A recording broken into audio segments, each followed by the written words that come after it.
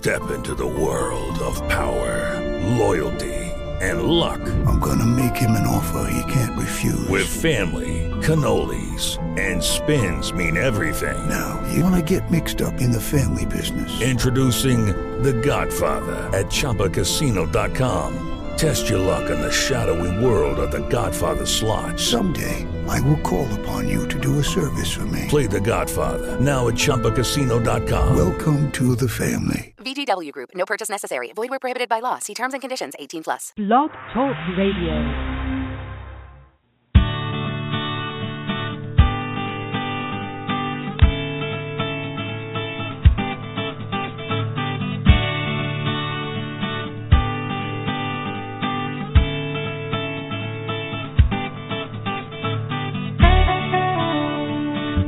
Hey there, Dr. Ross Greene here, along with my co-host, Susie Porton.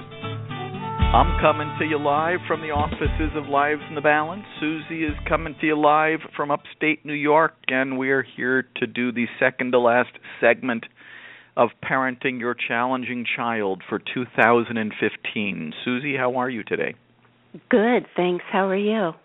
I am tired, but... That's okay. I was in Sweden last week and will be in Alaska and Oregon this week. But then I'm done traveling for the year, and I'm not one to complain. It was great to have so many people in Malmö, Sweden, hearing about collaborative and proactive solutions last week. And it will be great to have people in Alaska and Oregon hearing about collaborative and proactive solutions this week. So that's why I'm tired. But one never gets tired of helping people know about collaborative and proactive solutions. That's right. But here we are on Monday at 11 a.m. Eastern Time, as usual, doing our Parenting Your Challenging Child program. If people would like to call in, and we have a caller already, but if people want to call in, that number is 347-994-2981, and... Please press 1. Susie, anything to start with today before we turn to our caller? I just wanted to mention that Lives in the Balance and the Gear Parent Support Network will be sponsoring parents training in Ellsworth, Maine on January 25th, and you can sign up under What's New on the website. And also, Dr. Greene, you're published in many different languages and work in many countries. Are there any cultural differences that affect how Plan B works? Not that I've noticed. There are some people, I don't want to say cultures because there's no one, even within a culture, there's people who have different mentalities about parenting kids, but there's no question that there are some people who feel more strongly about Plan A as parents than others do, but I find that everywhere. And sometimes that's more ingrained, stereotypically at least, in a particular culture than in some than in others.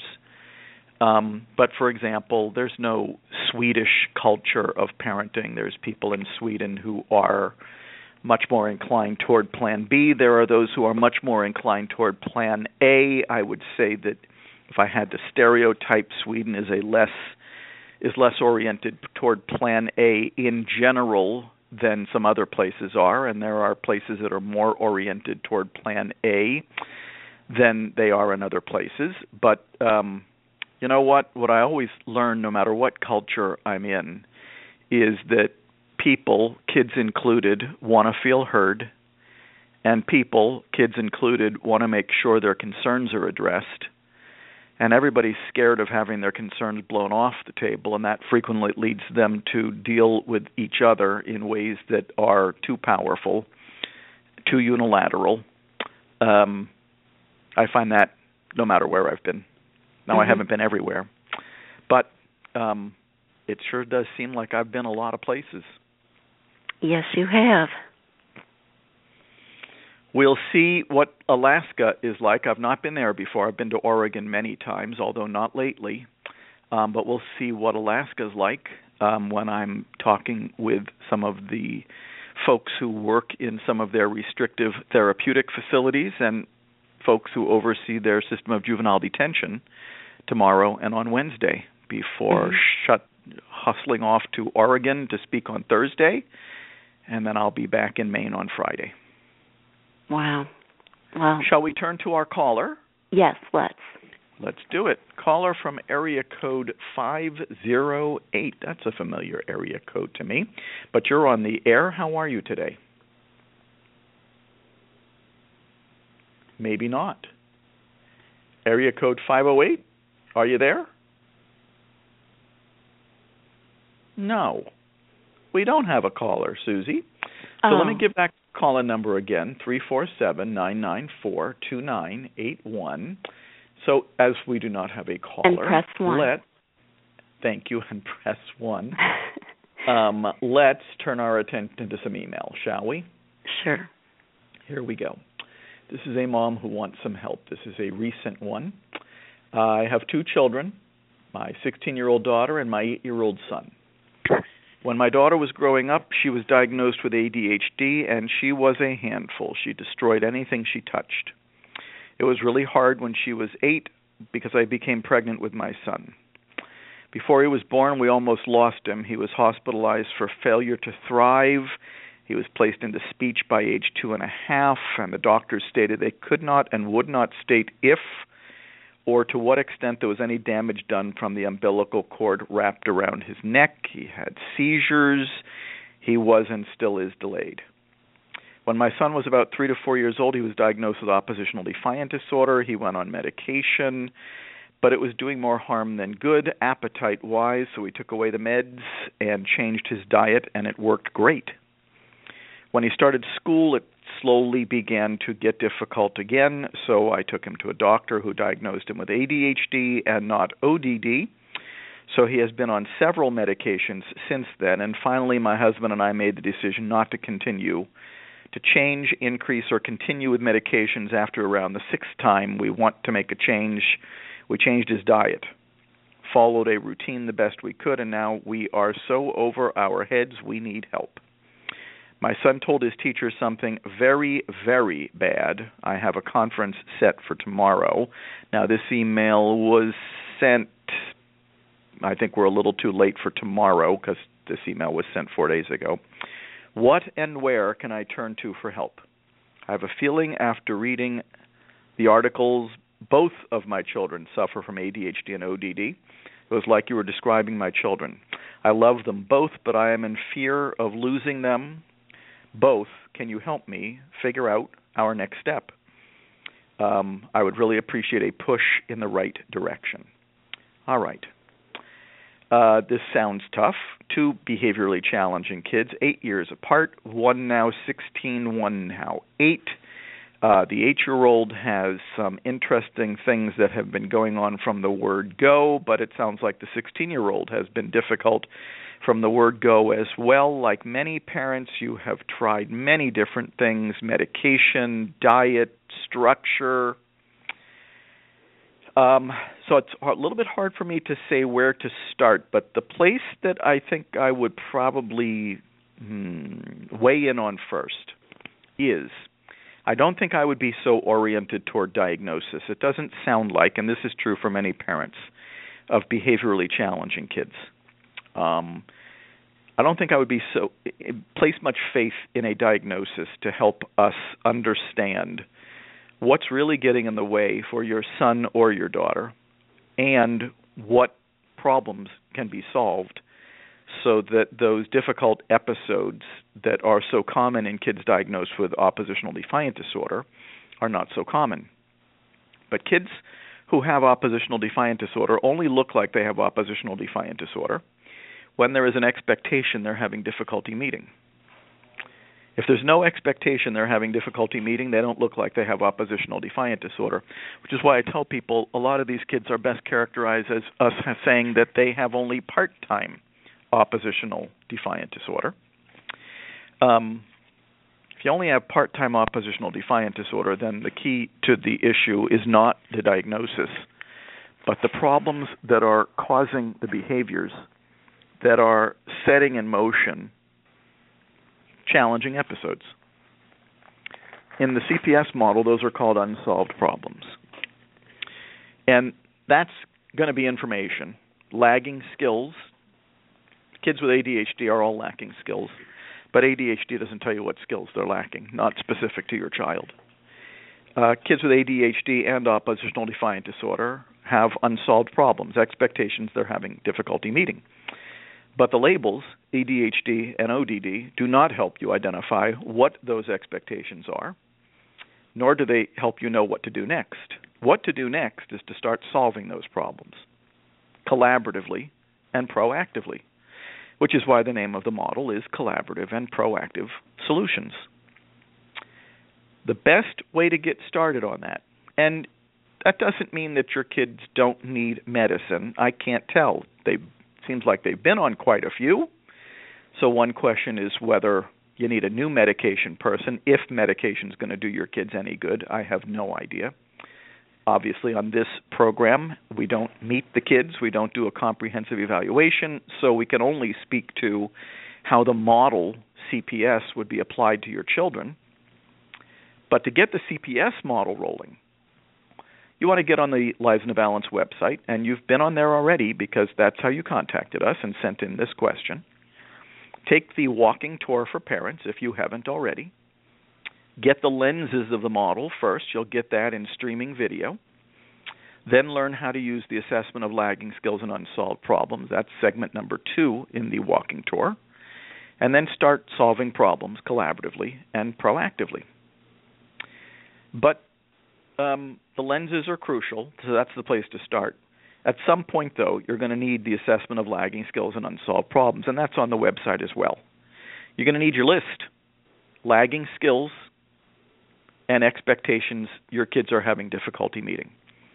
And then you're going to need section number 3, now that I know what these problems are, and since I know I can't work on them all at once because the likelihood, Mom, is that there's going to be quite a few lagging skills and quite a few unsolved problems. Can't fix everything at once, got to prioritize. But then you're going to start working on your high priority unsolved problems, and those are going to be the way you start getting good at Plan B, right along with your kids, and start solving problems right along with your kids. And there's the answer to where do I start. Now, let's say you go through all of that, or even before you go through all of that, and you're feeling like you would like to have somebody guide you through the process.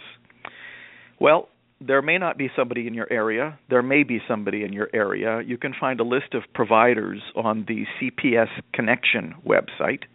That's cpsconnection.com. If there's no one in your area, you may be on your own, and you may have to rely on this radio program for help, but you are welcome to call in anytime.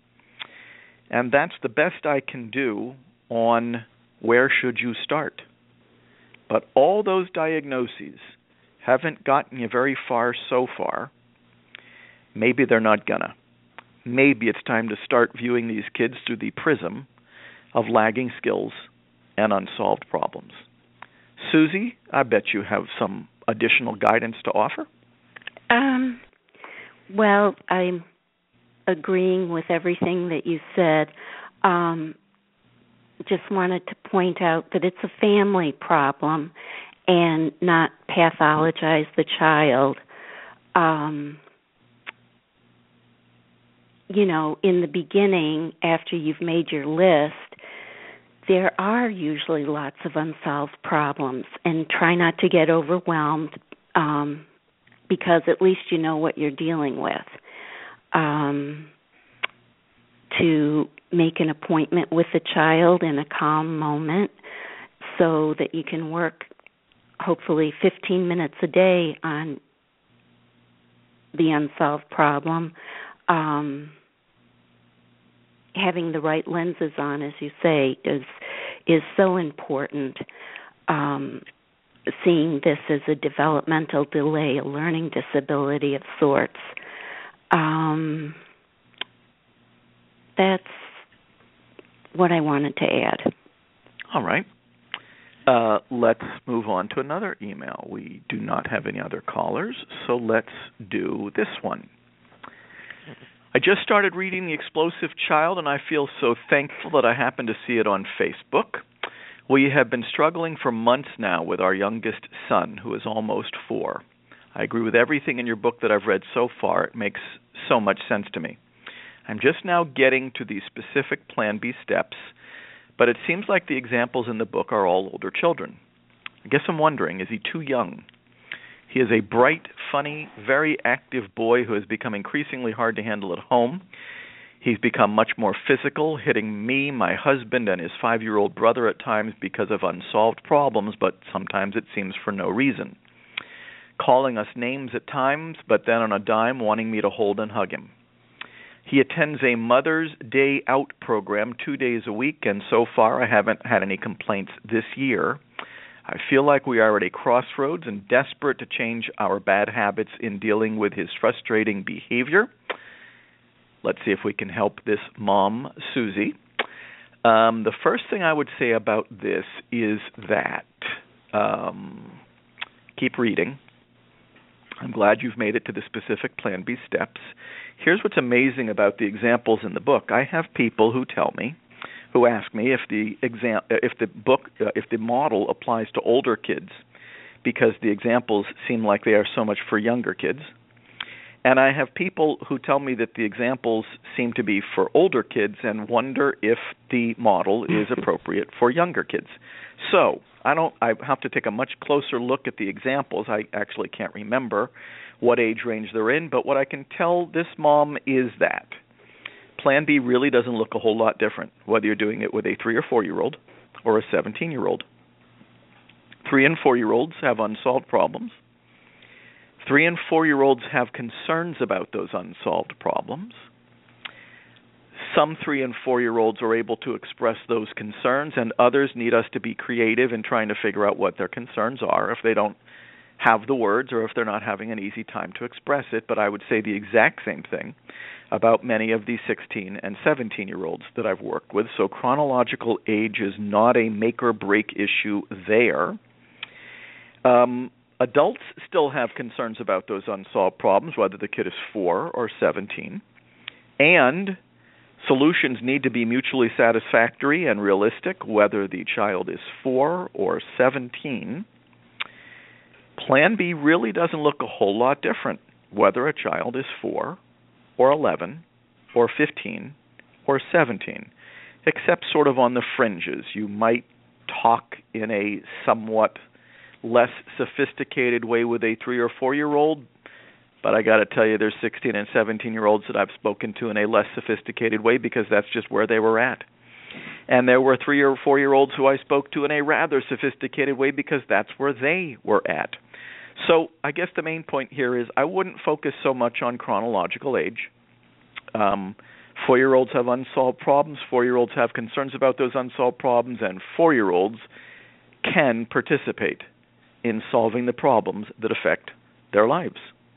So that's my thought. The fact that he is bright, funny, those things are going to work in your favor because it sounds like he's got some great stuff going for him. Calling people names is not unusual as what kids do when they are faced with an unmet expectation. Hitting's not so unusual either. Thankfully, you're still at the, believe it or not, relatively mild end of the spectrum. I'm very happy that your son still wants you to hold and hug him. Don't stop doing that, even if his challenging behaviors continue to tell you that there are lots of expectations he's having difficulty meeting. Those hugs are going to be really important, even as you're in the process of getting those unsolved problems solved. Hugs aren't going to help you solve them. Hugs are what you do in the middle of solving them. So I'm glad you're at a crossroads. I'm glad you want to change your old bad habits. Keep reading the book, and I hope the Lives in the Balance website, especially the walking tour for parents, is a great help to you. Now, Susie, you've been at the crossroads before. Any guidance for this mom? I would try to keep your explanations simple and short, depending on how verbal your son is. Make sure that you prioritize 2 or 3 problems that you want to work on first. And if that's too much, pick 1 or 2 unsolved problems. In our family's case, we only worked on 1 unsolved problem, and my son was older. To fill out the ALSUP, the Assessment of Lagging Skills and Unsolved Problems, you don't have to say it perfectly. What's important is you're trying to understand your child's perspective or concern on the unsolved problem. You're building a relationship with your child while solving problems together. Make sure that you're being proactive and making an appointment to talk in a quiet moment, not when things are heated. There is emergency plan B to help you out, but proactive plan B is always preferable. And then I just love your new book, The Adventures of Stretch More, by Drs. Epstein and Greene. Is a very useful resource for younger children, and it's available on the CPS Connection website. Susie, you are so good at remembering all of these things that I forget. I never remember to recommend The Adventures of Stretch More. It's just not, I tend not to be in book mode. Mm-hmm. And you're also great at reminding people of the special trainings that we do for parents. And there will be more. We had a slightly slow year for that this past year, but I'm very aware of many that are coming up in 2016, and once again, those will be posted in the What's New section of the Lives in a Balance website when they are finalized. I know there's one coming up in Ontario. When is that? I think it's in the fall next year, but I quite honestly can't remember. And there's a few others in the pipeline. So those are posted in the What's New section on the Lives in a Balance website, also in the workshops and training section of the Lives in the Balance website. Susie, we have a caller. Great. Here we go. Area code 905. You're on the air. What's up today? Hi, Ross. Hi, Susie. My name is Rania, and I've spoken to you, Ross, a number of times in the past. It just preface my question, first of all, by saying that I listen to you guys religiously, obviously with the caveat that I sometimes don't have the luxury of listening in when it's live on the air, but I'm often accessing the archive program. So just your insight and your flexivity into, the information that you provide around educators and parents and their challenging students or challenging children is just so helpful. Thank you. You're welcome.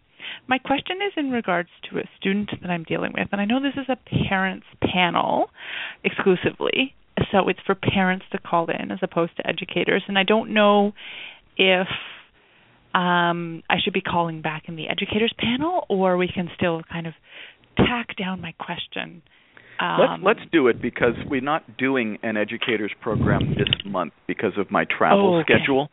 And so you'd have to wait until January, and I don't want you to have to wait this long. And truth is, I always find that although the unsolved problems at school are different, and although there are some things that are a little bit different about doing Plan B at school, at least on the fringes, there's not that much difference. So let's go ahead. Okay, so I'll give you a little bit of context around the student. Or rather, our first meeting. And just don't use any names. Don't use any names or locations. Go ahead. Okay. So we're currently using with the student. Can I say her first initial, or would you rather not? Let's not do anything identifying. Okay, let's not. Okay. So we're using the collaborative and proactive solutions approach with her. And our first, we finished the ALSUP. We did the ALSUP, and we prioritized what unsolved problem we were moving ahead with. Our first meeting focused on the unsolved problem of we've noticed you have difficulty moving from Mr. McClure's class. Sorry, and identifying information. There you go. to French, and she really delighted us with fruitful information like, I'm hungry, it takes a longer time for me to get dressed than everyone else. If someone's talking to me, that slows her down. French is boring, my brain and body can't work at the same time. So lots of information, and I did a lot of pauses because I'm a type of person who tends to like to talk. And so I drilled for information for the one where she talks about the connection between her brain and body. And her response was, I'm different than everyone else, and sometimes my brain, when it's thinking, my body can't do other things. And then so I decided to give another long pause because at that point I was really perplexed about what to ask next. And I didn't want to ask something that was overly convoluted or was going to set her into another direction. Now, remember, we had started with difficulty with moving from homeroom to French. Mm-hmm. She said she articulated how her brain sometimes makes her see talents about others that she may not have, and that causes her to become angry and jealous. And truly, according to her teaching team, that she can be very self-deprecating. This has been a long-standing concern with her. On a daily basis, calls herself a freak and a murderer, and the jealousy will often manifest itself into physical acting out behavior. So my question is that I know that this unsolved problem supersedes the transitioning from a homeroom to French, because that's a problem that can be solved with some environmental accommodations or possibly some verbal reminders now and then. It's not something that gets in the way on a frequent basis. Now, so my question, I'm going to be meeting with her again on the 15th with the VP present and the teacher. And we're going to try to tack down this unsolved problem around difficulty when another student's art is presented. And that's one of the unsolved problems that we've come up with around this cognitive distortion piece or lack of flexibility. But my worry is, or my fear is, that I'm going to be going into this conversation and she's going to articulate some things that around how her brain is different and how her biological makeup is different. She does have Turner syndrome as well, in addition to autism. And she's substantially smaller than other children her own size. So my question really pertains to, we're going to delve into this situation where she's having difficulty when someone else is put on a pedestal or someone else is praised for their efforts and why that's hard. And I'm going to get a sense that she's going to say, well, my brain sometimes works differently. But I'm just wondering if there's something that can be said about those kinds of comments. I guess I'm kind of looking for some guidance, around that. Obviously, there's a little bit of an unknown, though, with not knowing what she's going to say. But, with me even freezing up around what to say next in order to garner the information that I'd like to have, I guess. So. Got it. Happy to help. So I don't know if you are familiar with the drilling cheat sheet. I am. Good. So there are 8 drilling strategies, and the drilling strategy that occurs to me to use, it sounds like you want to be prepared for what she says, but you don't know what she's going to say. But if a kid says it's because the way my brain is wired that I think differently, we don't know what she means by that. It's not specific enough. And the drilling strategy that makes the most sense to me on that, if I don't have a clue about what the kid is saying, is reflective listening. I see. So your brain is wired differently, and so you think differently. I'm not exactly sure what you mean by that. Can you tell me more? No one who knows what she's been told about her condition and in what terms it's been presented to her as a child so that she can understand why, for example, she might be smaller and why, for example, she is thinking the way she is. But that shouldn't deter you, nor should you think that just because she says that, you should know exactly what she means. I don't know what she means, which means that I got to drill. That's what drilling's for. I find, and I'm not saying you're doing this, but I find that we adults feel like we should know what the kid is saying, even though we have no idea what the kid means by what they're saying. And reflective listening is the absolute perfect drilling strategy under those conditions. So what I'd like to hear more about is, and who knows, this is where we're going to find out if there's any meat on the bone, to tell you the truth. First of all, I'd like to hear what she means that her brain is wired differently. And there may not be much meat on that bone, because most kids don't have an in-depth knowledge of how their brain is wired.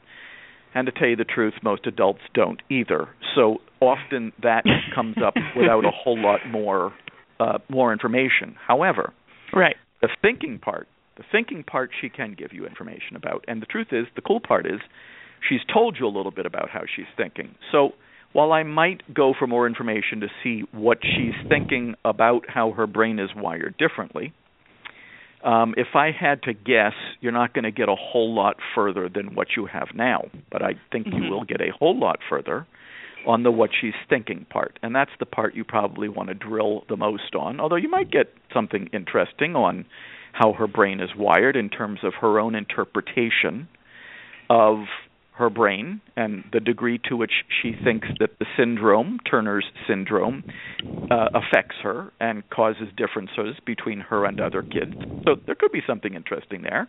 But I think that the most interesting thing is going to be... Go ahead, sorry. No, I was just gonna ask, should we be calling attention to the Turner syndrome piece? Because only if she does. Only if she does first. Okay. Yeah, I mean, okay. I'm making a leap, and this is me theorizing, which of course I should not be doing. But she may be referring indirectly to Turner's syndrome when she says that her brain is wired differently. There's lots of kids who say their brain is wired differently, though, and either they think that for some interesting reason, or they've been told that by adults who are trying to explain something to them. I don't know if she's connecting it to Turner's syndrome or not. There's kids who don't have Turner's syndrome who say that kind of thing all the time. But what I usually find is that when kids are talking about that their brain is wired differently, they often can't go a whole lot further than that. What they can go further on is their thinking. And we've got some really enticing leads here on how she's thinking, and it involves, as you're telling us, things that she's said already. She's doing some self-deprecating. She's doing some thinking about how other people are better at certain things than she is. And I think that's going to go to the heart of the revised unsolved problem that you're going to be talking with her about next, which was difficulty when XYZ student presents her art project to the class. So I'm just saying I think you're going to get a whole lot further with the thinking than you are going to with the brain wiring. But the drilling strategy, you don't have to have like this really well-conceived line of questions ready to rock and roll before you even hear what she has to say. Those drilling strategies are all you need, and the one that makes the most sense to me, given what if she says what you think she's going to say, is reflective listening. And as I always say, you can do an entire empathy step just with reflective listening. I think it's going to take you far. What are your thoughts? I like that idea, and I like that there's some paperwork attached to the reflective listening piece that we can that I can kind of mull over. But I know I know frequently the empathy step involves answering the who, what, where, when, and sometimes how. I believe, if I'm not mistaken, correct me if I'm wrong. In the situation where we're talking about her thinking, do we want to ask her questions about that pertain to the WH? Or would it not be, at that point, it wouldn't necessarily be part of that strategy of reflective listening? I guess that's what I'm asking. My take on it is that you want to hear about what she has to say about the specifics of her concerns related to when XYZ student is presenting her art project in class. It feels to me like if you went with W questions, and I don't usually talk about how, but I usually do talk about who, what, where, when, would broaden it unnecessarily at the moment, because we already know who, and we already know what, and we already know when. All of that was actually part of the unsolved problem. And so I wouldn't broaden it until I felt like I had an understanding of the particular unsolved problem you asked about, and who, what, where, when feels like it would broaden it in ways that you don't want to do, at least in the beginning. I think reflective listening, and which is strategy number 1 on the drilling cheat sheet. What are you thinking, which is strategy number 3 on the drilling cheat sheet. I think those are going to be your major players in drilling for information on this particular unsolved problem. But, of course, that's me predicting without having the slightest idea where it's going to go. It's just that on that unsolved problem right in the beginning, I'm not sure W questions are going to be your best bet. Okay, that sounds good. No, that's helpful for sure. And as you reinforced that the unsolved problem had all the WH questions answered already, so Correct. Or the ones that at least were helpful. So that's really helpful that I can access the drilling sheet in the paperwork section of the Lives in the Balance. So that would be really helpful. That's where it is to go over. Perfect. Awesome. That's good great. to hear Thanks, from Ross. you. You should call in any time, and you should please call in and give us an update. I will, definitely. Thanks again. Happy holidays, Merry Christmas, whatever you celebrate. Happy Hanukkah, whatever you. Thank you for listening. No worries. Thanks, Susie. And Merry Christmas or Happy Holidays to you as well. Thanks. Could I just say one quick thing? Of course. It's kind of a minor point, but here goes. Just to, when kids are hungry, especially inflexible children, you want to try to avoid those situations where they become starving. So also it might be helpful to, teach her to have some snacks that she can have at school so that she doesn't get to that point. I know I tried to avoid situations where my own son was starving. They all have their own needs. Of course. But hunger was important. Mm-hmm. For sure. Thanks for that. Mm-hmm. There you go. Okay, great. Rania, thanks so much. care. Have a lovely day. Talk to you soon. Bye. You too. Bye-bye. Well, I think we have time for one more, and we're going to take an email since I'm not seeing any callers. Here's one more. Mm-hmm. My son was placed in special education in 3rd grade. He was happy and very outgoing. In 7th grade, he radically changed. He withdrew, had insomnia, depression, refusal to go to school. School put him on probation twice.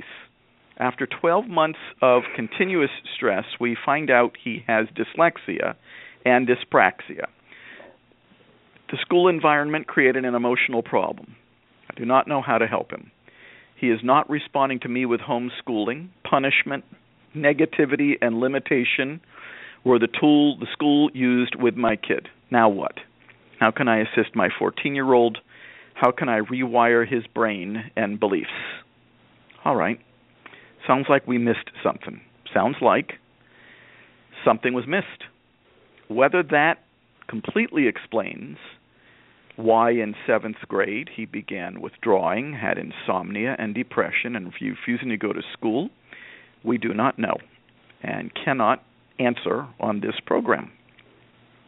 It is good to now know that he had some learning issues that people did not know about. Nobody knew about it. And it sounds like because of his behaviors, punishment, negativity, and limit setting were the tools that were used with your kid. Regrettably, all of that is a pretty common scenario. Sometimes we miss stuff, and sometimes because of behaviors we do stuff that is counterproductive. So now we've gotten to the crux of the issue.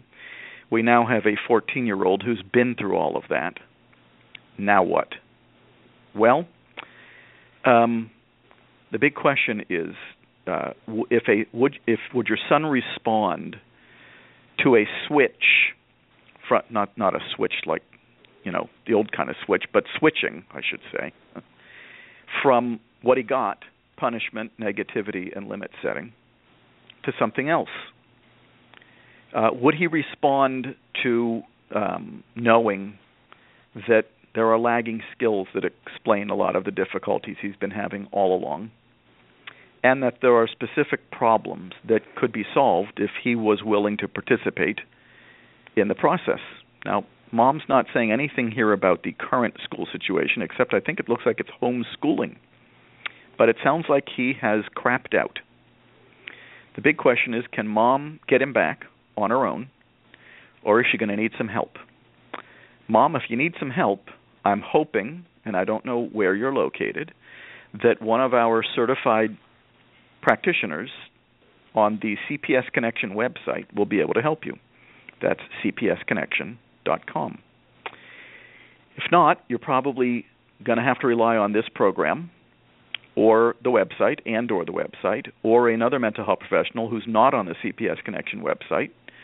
What we're looking to do is get your kid talking again and get your kid participating in solving the problems that affect his life.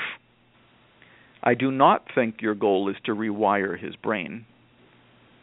I think that his beliefs will change when he comes to recognize that adults are helpers and that the problems that have been affecting him for a very long time can be understood and can be solved, but only with his participation.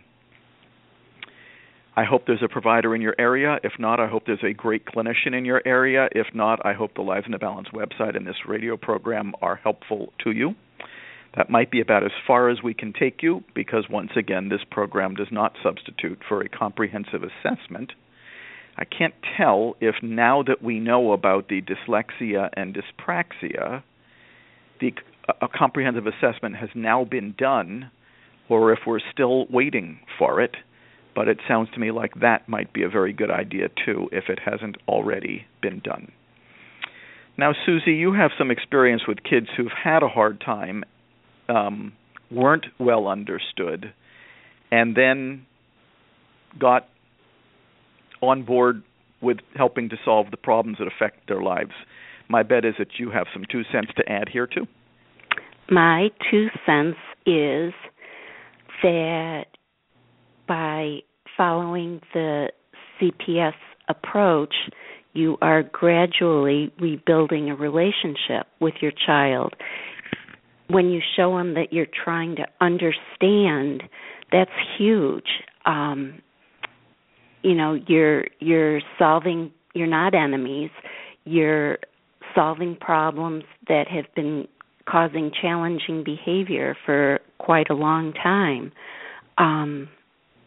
Punishment and limitation don't teach lagging skills and unsolved problems, or solve problems, that this is another disability, a learning disability of sorts, a developmental delay. And yes, it took a while to get the Plan B ball rolling, and it takes a while sometimes for the child to participate in a Plan B conversation, but try not to get discouraged, and there's always hope. That's the beauty of the model, is that it always gives us hope. There you have it. And I think there we have it for today's program, Susie. All right. Any last thoughts before we head into the week, and then next week our last program of 2015? Any final thoughts before we call it a day? Well, I did. I saw something the other day I wanted to bounce off of you. In the school that I volunteer of, one of the teachers is doing a consequence-type approach to challenging behavior, and I was wondering what you thought of it. The children are given a certain number of sticks at the beginning of the day, and the teacher takes them away if the child misbehaves.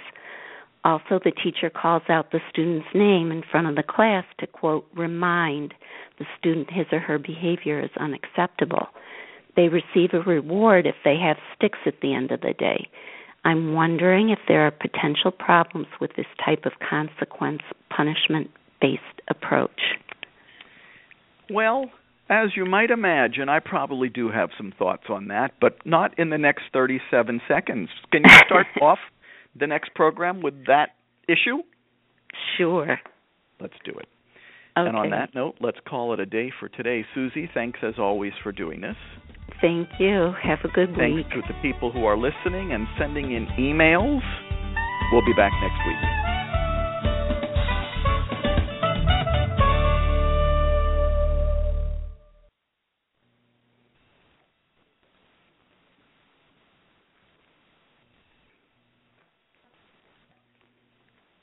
It is Ryan here, and I have a question for you. What do you do when you win?